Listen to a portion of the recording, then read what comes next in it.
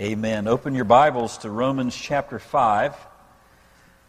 Romans chapter 5, the Lord ministers to us in the presence of others, ministers to us through singing, music, and He ministers to us through His Word, which He'll do now. And we only have 2 verses in this passage to finish it out. So we're closing. These are the closing words of this great passage that began all the way back in Romans 5:1.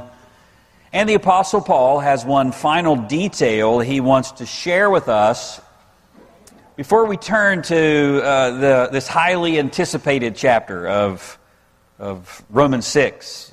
Romans 6, if you have interacted with Mark Hager and biblical counseling at all, you'll end up memorizing part of Romans 6 because it's such a pivotal chapter that teaches us about this triumphant grace that conquers the power of our sin, this resident power that is within us, and how the grace of God conquers that. But before we get there, Paul wants us to understand something. And that little thing that he wants to teach us in these last 2 verses is actually going to set chapter 6 in its proper context. In fact, if you don't understand what Paul is saying or what Paul says in verses 20 and 21, you're not going to be able to fully grasp the message of chapter 6. I mean, Paul's main concern up to this point has all been about assurance. He wants us to know that we are saved, and if you're a believer, to have no doubt about that whatsoever. And so in chapter 5, he's been reinforcing that by adding some of these theological truths to your assurance, theological rebar, and he's been reasoning with us and placing these truths and logic in our minds, and so he's been laboring to show us how everything has changed since you have come by faith to Christ. And so he begins back in verse 1 saying, since we have been justified by faith, we have peace with God. And then he begins to lay out the blessings that flow from this justified position to encourage us. And that was immediately followed by the passage that we just finished up in verses 12 through 19 about that we can also have assurance because there's a change in our union with Adam. All human beings remain under the consequences of our forefather, Adam. But a believer has a new union. We're no longer in union with Adam. We have a new representative. There's someone else that represents us before God now, and that's the God-man, Jesus Christ. And in Him, your relationship to Adam has now changed, and it's been replaced with its association with the Son of God, with the last Adam. You can see that in verse 10. Look at verse 10 of Romans 5. He says, for if while we were enemies we were reconciled to God through the death of His Son, much more, having been reconciled, we shall be saved by or in His life. So we were once in Adam and condemned in him, and having been justified, we are now in Christ. And we reign in life through Him, by being in Him. The Apostle Paul will use that phrase over and over and over in the epistles. You're in Christ, meaning you're no longer in Adam. And that shift has brought a completely new set of outcomes.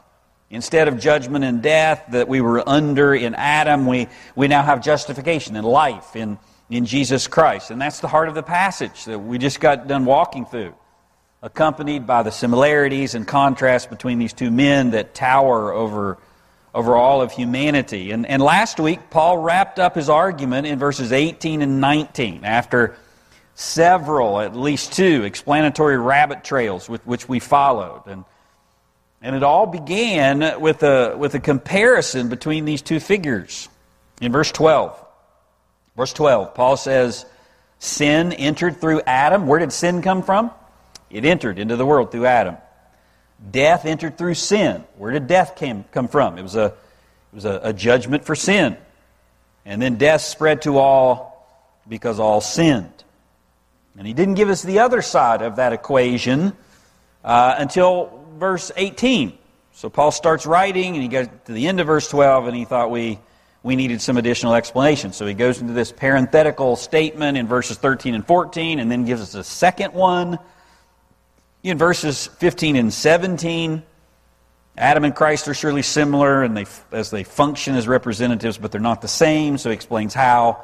And then finally, after all of that, in verses 18 and 19, what was introduced in verse 12, Paul finishes. Verse 18.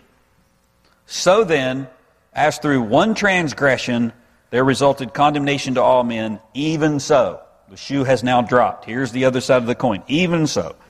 Through the one act of righteousness there resulted justification of life to all men. And that's his whole point about the union of these two men with the people that they represent. But Paul brought something up back in verse 13 that he knows he can't leave alone. Because some people will be left confused or maybe even stumble over it. Look at what he brings up that he feels the need to explain further. Back in verse 13. He says, for until the law, sin was in the world. But sin was not imputed where there is no law. So back in verse 13, Paul brought up the Mosaic law. And his point was all about how sin was in the world even before Moses came along and the law was given. He says the presence of sin, even before Moses, proves that mankind was already judged in Adam, or else they wouldn't be dying. I mean, that's his whole point. I mean, yes, there came Moses, but before Moses, there's already sin and there's already condemnation because there's death. Because there was no law code to make a record because of their individual sins. People sinned for sure, but without the law, sin was not imputed to an individual person's account. I mean, sin was not recorded as a transgression up to that point because there was no code to transgress. I mean, Adam had a specific command by God and he transgressed that specific command. Sin was in the world even after Adam, and sin and death was there before Moses. But it wasn't until Moses came along where God gave us a specific law code where now transgressions are being recorded in the way of Brian, thou shalt not lie. Brian is a liar, and he lied these 4 or 5 times because there's now a line to cross. In fact, Paul's whole point in this passage is that we are not condemned by the law, but in Adam. I mean, that's his whole point in verse 13. We're already condemned in Adam before the law ever came along. You were already condemned before the 10 Commandments were ever written and ever came on the scene. But Paul still mentioned the law, which made Jewish believers say, yeah, I mean, what about the law, Paul? I mean, the great apostle has been hammering this point on the law home since chapter 2. And his point has been that the law cannot save anyone. I mean, he said in chapter 2, verse 12, Romans 2:12, for all who have sinned without the law will also perish without the law. That's us, people who weren't given the law. We're not under the law of Moses. We're not Jewish people. And all who have sinned under the law will be judged by the law. But then in chapter 3, he boldly declares something else. He boldly declares in chapter 3, verse 20, because by the works of the law no flesh will be justified in his sight, for through the law comes the knowledge of sin. I mean, Paul says the law has no power or ability to save anyone whatsoever. By the works of the law, no flesh will be made right in God's sight. The law has no power or ability to do that at all. And now, if that wasn't enough for a Jewish person, Paul comes to chapter 5, and now he says that the law never even had the purpose to condemn us either. I mean, mankind was condemned already before Moses ever went up on the mountain. There was condemnation that reigned because we had a representative, Adam, and he fell. He transgressed, and then his condemnation passed to everyone. his sin nature passed to everyone as well. So we sinned in the likeness of Adam. But the condemnation was fixed in Adam long before Moses ever came on the scene. And so the Mosaic law wasn't even given to condemn mankind. And so the Jew is likely sitting there saying, well, if that's true, then what's the purpose of the law? I mean, if it doesn't save me, and it wasn't given to condemn me, I was already condemned, then what's it for?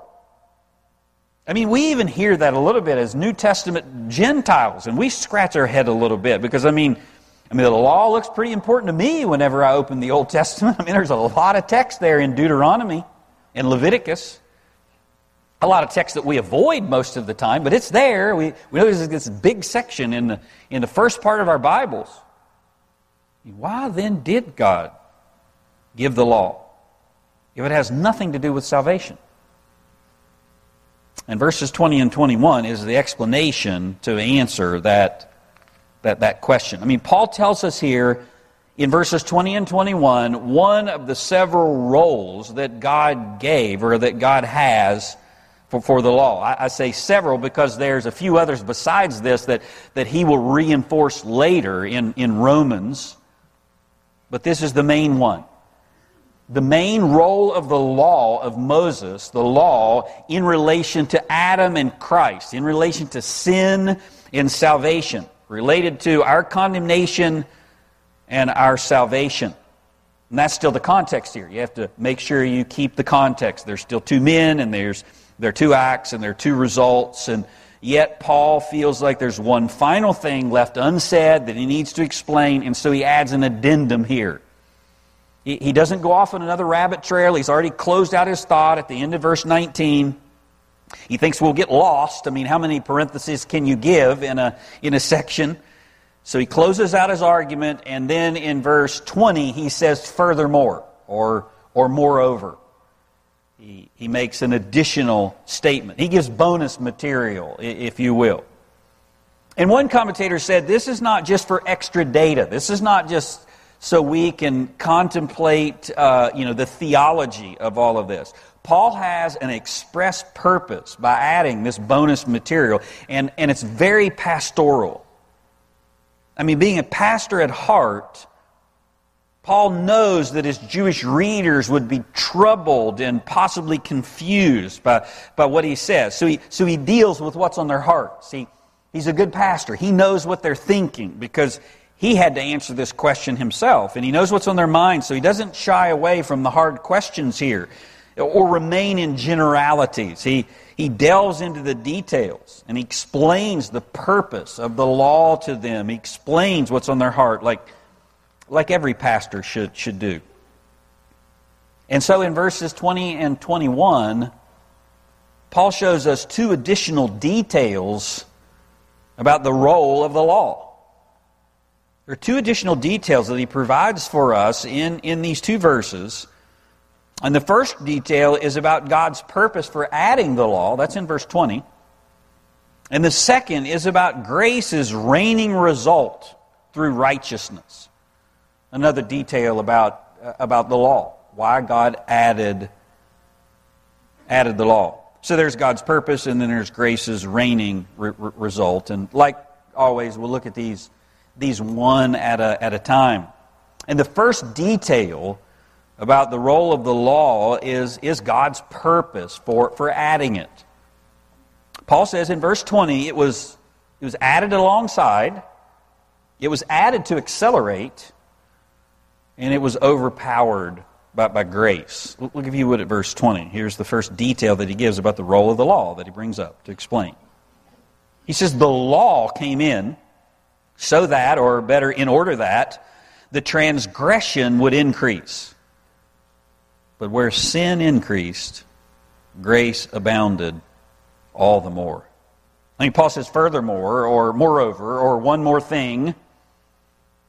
And then he makes a statement about the law. He gives us some details about the law. And when Paul uses the term law, what he means is the Mosaic Code. Everything that God gave to the Jewish people on Mount Sinai. From the Passover to the commandments and curses, to the sacrifices and offerings, everything in the law of Moses. And he says God gave all that to Moses as an additive to the plan of salvation. And he did that so that the transgression of Adam that he just got done talking about would actually increase. It was added alongside, and it was added to accelerate. There was Adam, the fall of Adam, the condemnation of Adam, and then Moses comes along later, and God gives Moses law, and that was added alongside something, and it was added to accelerate. Now just pause for a minute and think about how odd that sounds, specifically to a Jew. The law of Moses was given so that sin would increase. And you can understand why a Jewish person would be confused. And God added the Old Testament law to Jewish life, but it wasn't necessary. It wasn't the main thing. It was supplementary in order that sin would increase. That's the exact opposite of what a Jewish person was taught to think. Maybe the opposite of what you were taught to think. They were taught that the law's role was to restrain sin, the very sin that was introduced by Adam. So the law came along to fix the problem. The law was given to promote righteousness. If you want to be righteous, then keep the law. That's what a Jewish person was taught.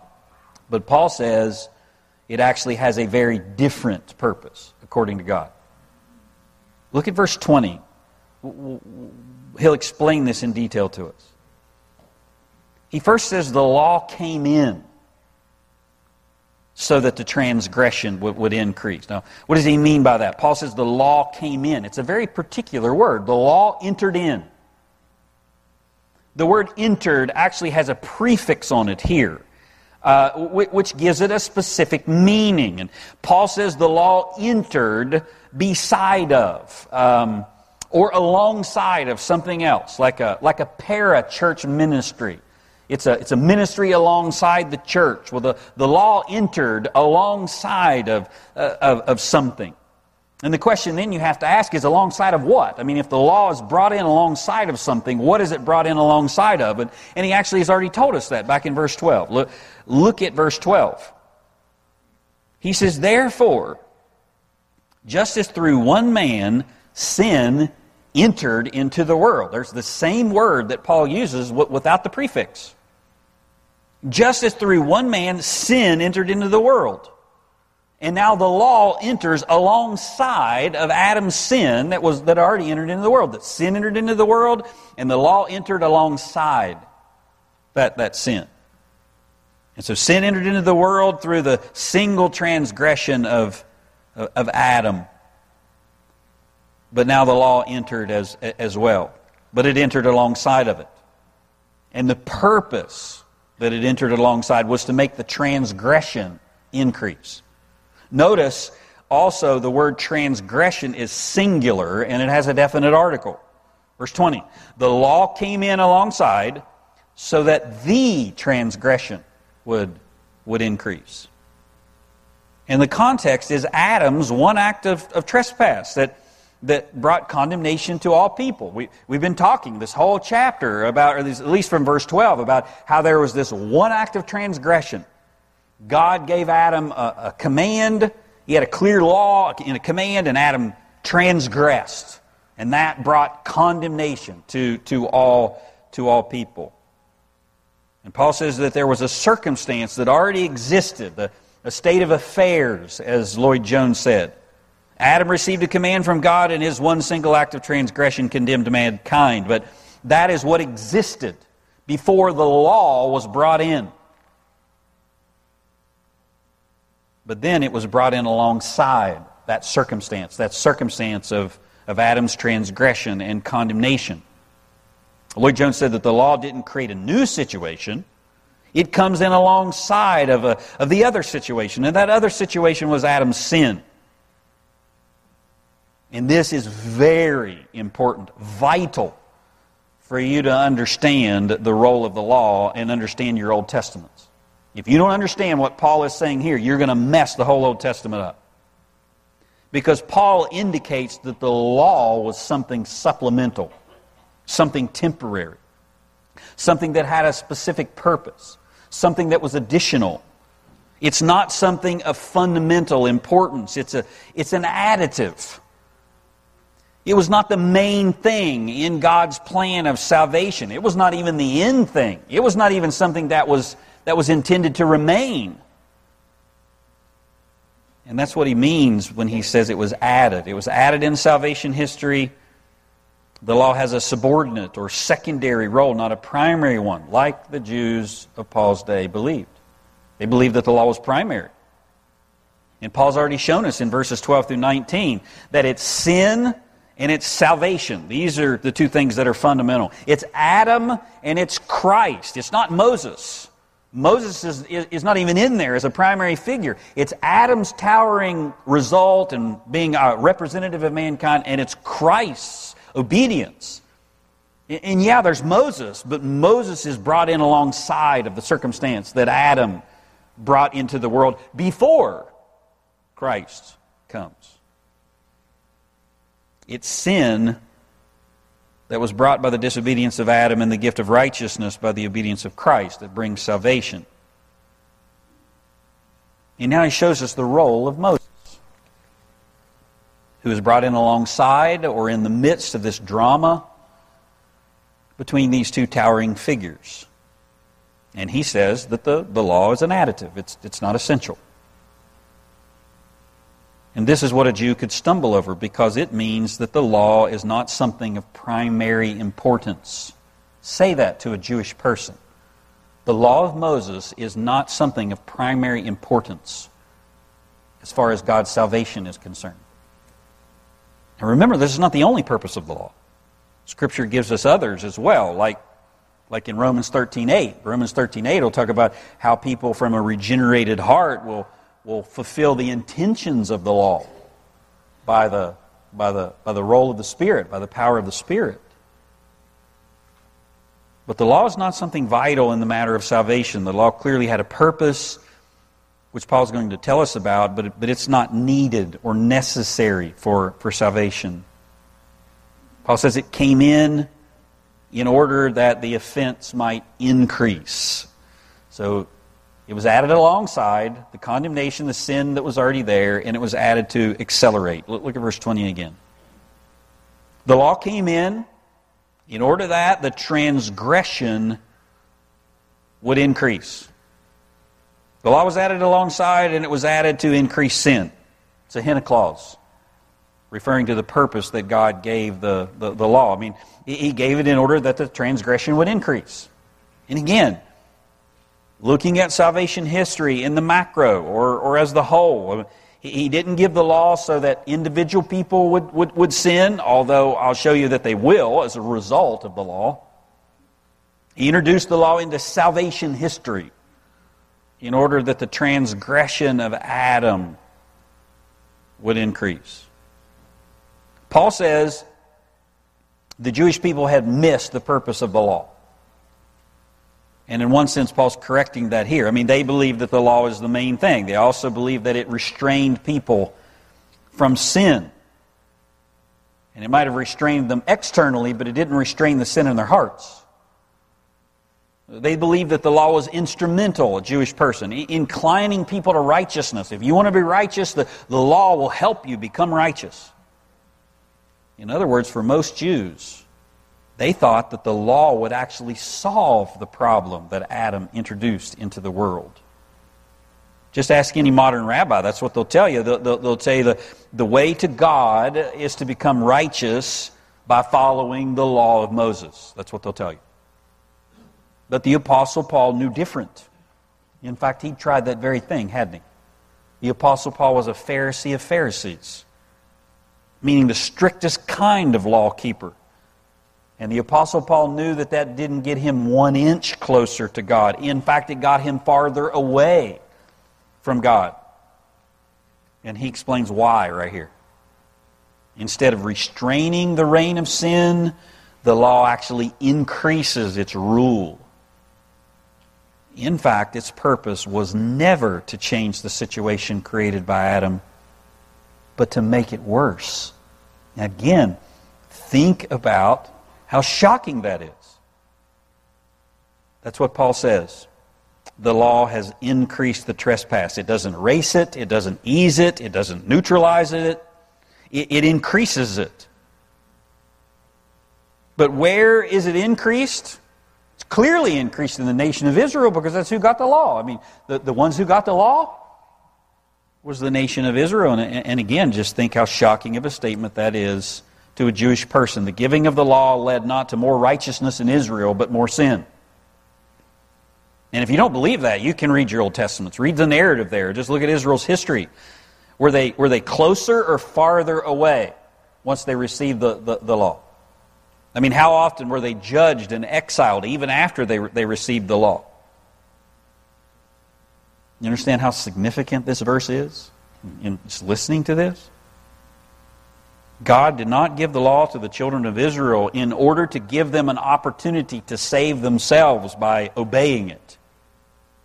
Just as God did not give you a New Testament to give you the opportunity to save yourselves by obeying it. It was never intended for that because that is impossible. The law was given so the offenses might increase, which is exactly what Paul says in Galatians, in another epistle about the law. Look at Galatians 3:21 through 22. Is the law then contrary to the promises of God? He's answering the same kind of probing questions about the role of the law. Is the law then contrary to the promises of God? May it never be. For if a law had been given which was able to impart life, then righteousness would indeed have been based on the law. But Scripture has shut up everyone under sin so that the promise by faith in Jesus Christ might be given to those who believe. How has the Scripture shut up everyone under sin? Paul says by adding the law, which increases sin, and thereby increases our condemnation. But no law can change the heart. No law can change the condemnation of Adam. No law can change the sin nature that you've inherited from Adam. It only increases our need of something else because of what's already in our hearts from Adam. And no law can change the heart. Paul says the law puts sin on steroids. It adds fertilizer to it. The transgression he's talking about here is Adam's offense. But our offense increases as well. Doug Moose said the power of sin that was introduced into the world by Adam has not been decreased by the law, but given a new dimension. Where the law details the will of God, sin now becomes transgression. It's not just sin in general. Now there's a defined line, and the power in us steps over that line. And Paul uses the word trespass here, which alludes to what he says back in verse 14. Look at verse 14. Nevertheless, death reigned. Listen to the words. Death reigned from Adam until Moses, from Adam until the law, even over those who had not sinned in the likeness of the offense of Adam, the one transgression. What's the likeness of the offense? Adam had a line, and he stepped over the line. Nevertheless, sin and death was reigning in the hearts of people from Adam all the way up until God gave a line to everybody. Transgression is a willful stepping over of the line. And Adam had a line and he stepped over it. And now with adding the law, all mankind has a line. And now we sin in the likeness of Adam. Because mankind now has God's definitive law to step over and break. And we do. But before the law, we had an awareness of our Creator. Our conscience was there, but we had no specific command like Adam before Moses came along. And now we have that as well. But what exactly increases here? I mean, he says it increases the transgression. And in what way? I mean, what increases? The number of sins? Did the number of sins increase because of the law? Or does the law, getting the law of Moses, does that increase the seriousness of sin? Because that's now considered a direct rebellion against God. It's not just missing the mark. We fall short of God's glory. Now there's a transgression that's there. Is that now more serious? And sadly, the answer is both. Because the seriousness of sin as well as the number of sins are both increased because the law was added alongside of the condemnation that was already there. But that leads to some other more controversial questions that people ask. Like, if this is true, if what Paul says here is true, the law came in so that transgression would increase, and God's the one that gave the law, does that mean that God deliberately brought the law in to make us sin more? Is Paul saying God gave the law to make us worse? Or is the law the problem? Hey, maybe we just need to have free-range living, like, the free-range parenting. Maybe if we just had no rules at all, we'd be better people. See, it's God's fault that He's given us all these boundaries. If God didn't give us so many boundaries, then we wouldn't chafe against them. And the answer to those questions are found in James 1:13, which tells us that that's an impossible conclusion. Because God tempts no one with evil. Let no one say when he is tempted, I am being tempted by God. For God cannot be tempted by evil, and He Himself does not tempt anyone. Where does the problem lie, James? But each one is tempted when he's carried away and enticed by his own lusts. The problem is not the law. The problem is what's in me. And then when lust is conceived, it gives birth to sin. And when sin is accomplished, it brings forth death.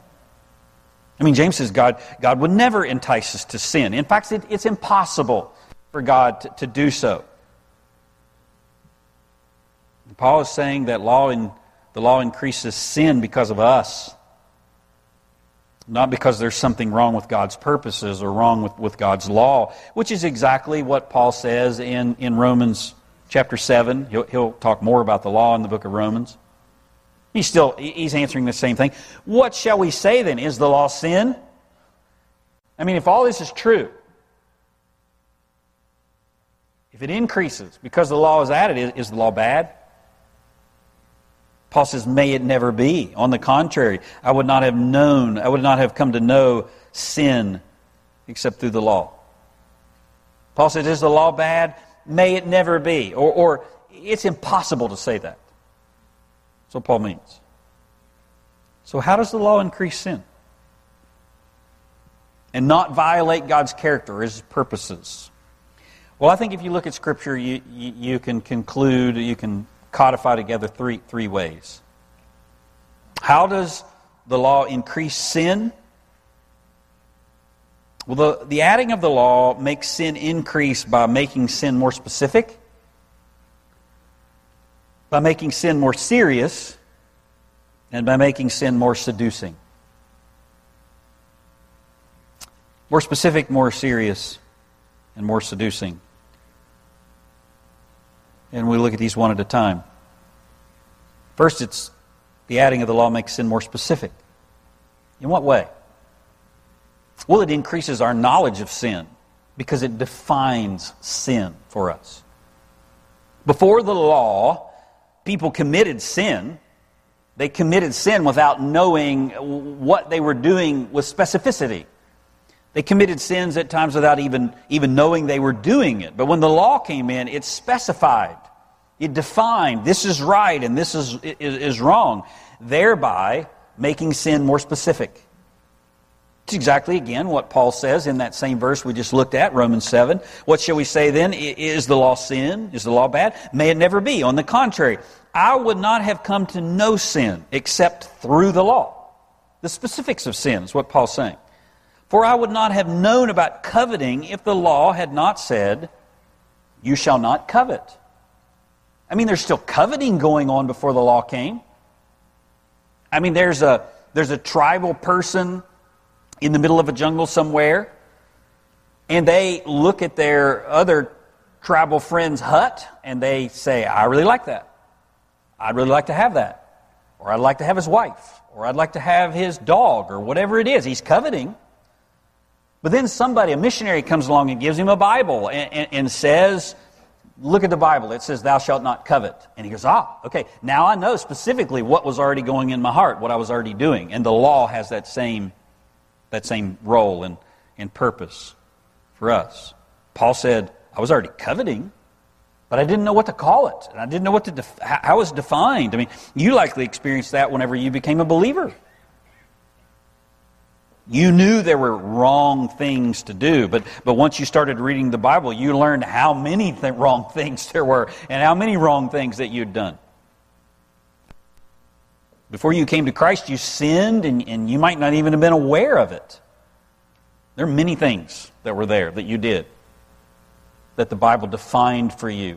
And frankly, in a lot of cases, you didn't even care. But now that you've read the Bible, you know it's wrong, and you know the specific way that it's wrong. And Paul says before the law, mankind was like a little child who doesn't realize the seriousness of what he's done or the wrong that he's done. He just kind of knows that it's wrong. And the little child can tell by the scowl on his mother's face that something happened that shouldn't have. It's kind of like your conscience. But then the mother corrects the child. She rebukes him. You should not have disobeyed mommy in this way. And then you understand what you did wrong. And the law is like that. So when the law was given to Moses, God drew lines. 613 of them to be exact.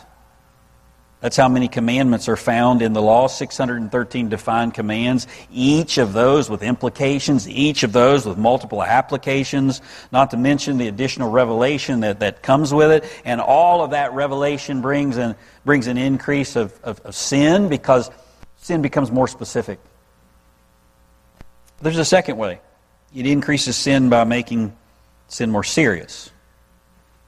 By making it more serious. I mean, the law helps us understand the seriousness of sin and the nature of sin. You might think of it, of this one this way. I mean, just because I know something is wrong, it doesn't mean I understand how serious it is. I know it's wrong, but I don't understand how serious it is. And the law comes along and helps me see how serious sin really is. Which is one of the reasons that the law's in the Bible. And you need the law in order to preach the gospel. Because moral people that don't think they're that bad, will know they've done wrong, and they'll just say, yeah, I failed, but I'm a pretty good guy. And the law shows us the seriousness of sin. For instance, you know drinking and driving is wrong. But you may not realize how wrong it is until you sit and listen to a mother who's lost her 2-year-old child in a drunk driving accident, and listen to her describe the pain and what happened.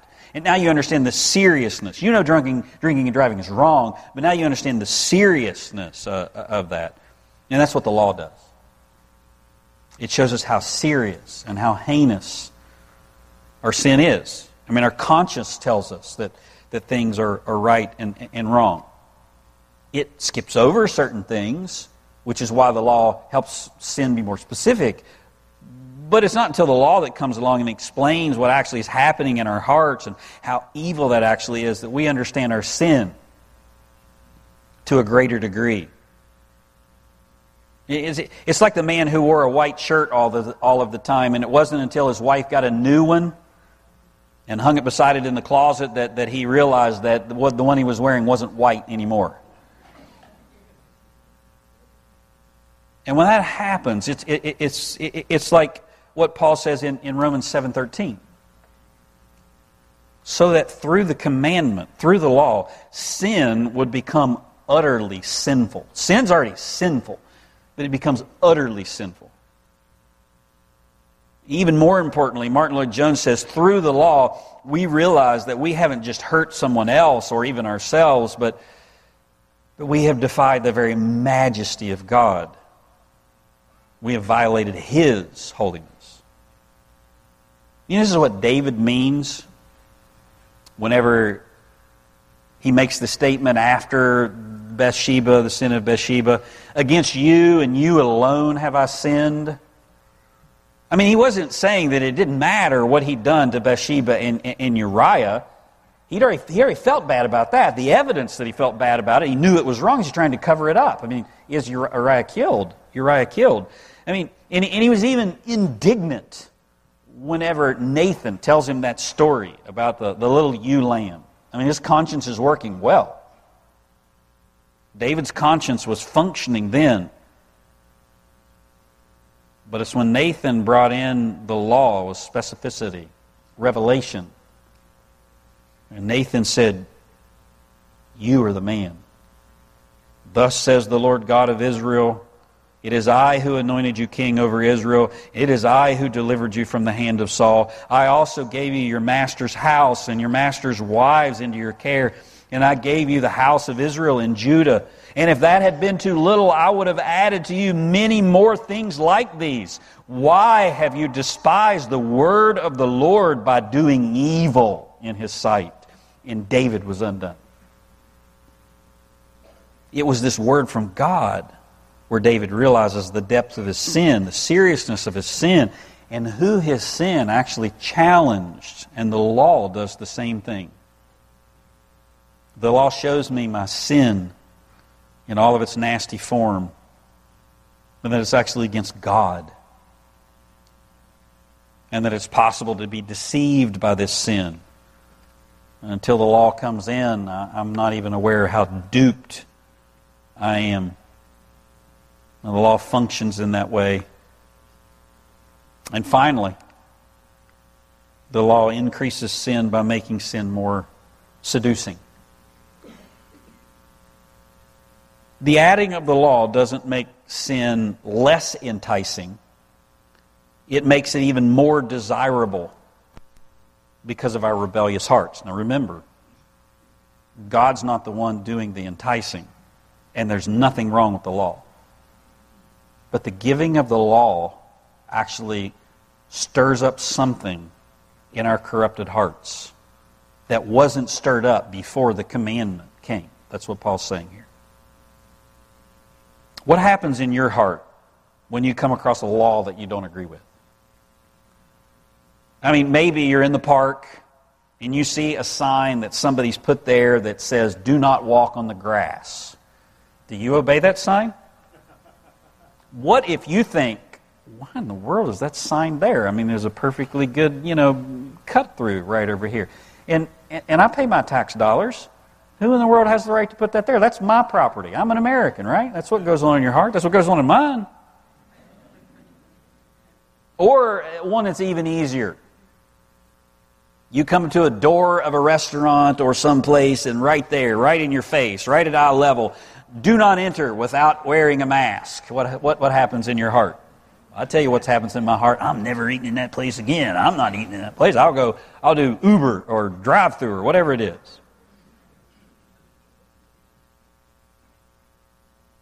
What happens in your heart? Oh, there must be some good reason for that rule. I'll just obey. That's not what goes on in your heart. Not at all. Something stirred up in your heart. And that's the laws of men, which can be stupid. We're talking about the laws of God. It doesn't promote righteousness or obedience because my nature is so perverted that whenever I see a command telling me not to do something, it produces in me not a desire to obey it, but an impulse to be disobedient. Even the simplest of restrictions that we know is for our good, like cutting back on food, produces the strongest desire for dessert you've ever had in your life. And when you see a sign that says no fishing, what you think is there must be some really good fishing right here, and I'm going to come back after dark. And that's what Paul means when he says the law increases the transgression. The transgression of Adam has already happened, and that transgression remains, and the people, the representatives, the people that Adam represents, They're now corrupted and condemned, and the law is then added to increase what took place in the garden. You realize how significant this is? This means adding rules will not save you in any way. This means adding rules will not get you closer to God at all. And this means adding rules will not sanctify you in any way. Your sanctification doesn't come through rules. Your sanctification comes through the Spirit in Jesus Christ.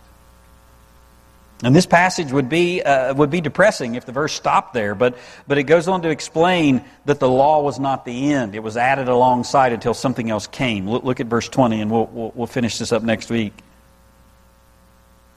Verse 20, the law came in alongside so that the transgression would increase. But where sin increased, grace abounded all the more. Paul says where sin increased, grace super increased. Or to say it another way, God's ultimate purpose was not the increase of sin, but to magnify the power of grace. God intended the law to increase the gravity and number of sins so that the power of grace would be seen for what it is, something that's super increased to conquer sin. Paul says the law was leading us somewhere.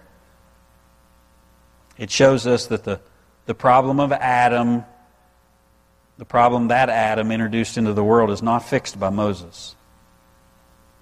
It's ultimately to see our need of grace. So Paul says where sin increased, grace superabounded all the more. Aren't you glad the story doesn't end with the law? It ends with Jesus.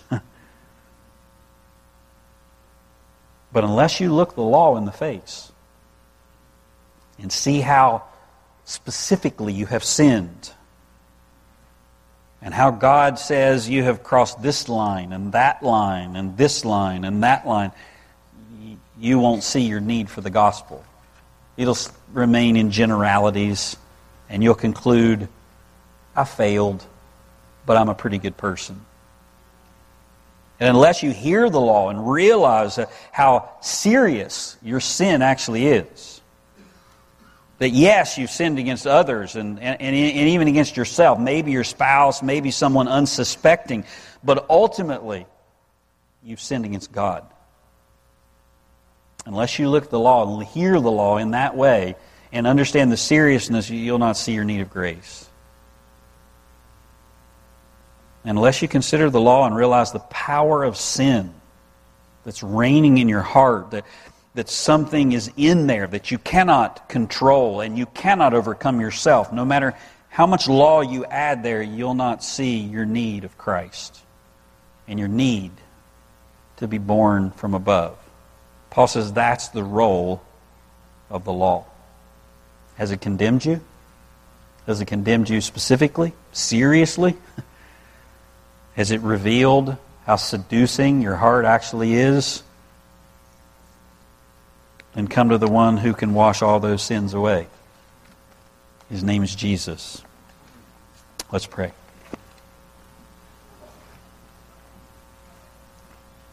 Heavenly Father, thank you for your word.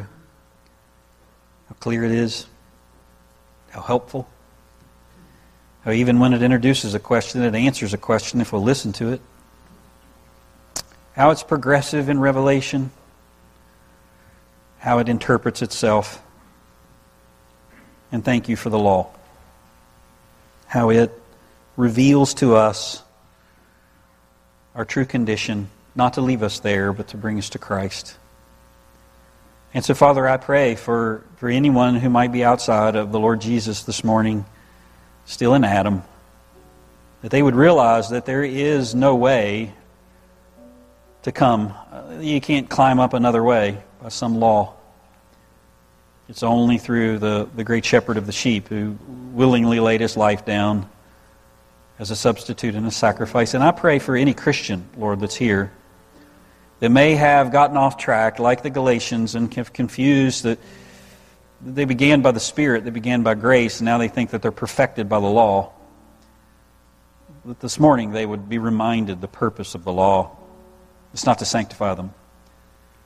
It's to reveal and to increase, that we might press ever more into grace. And we thank you for that grace. In Jesus' name, amen.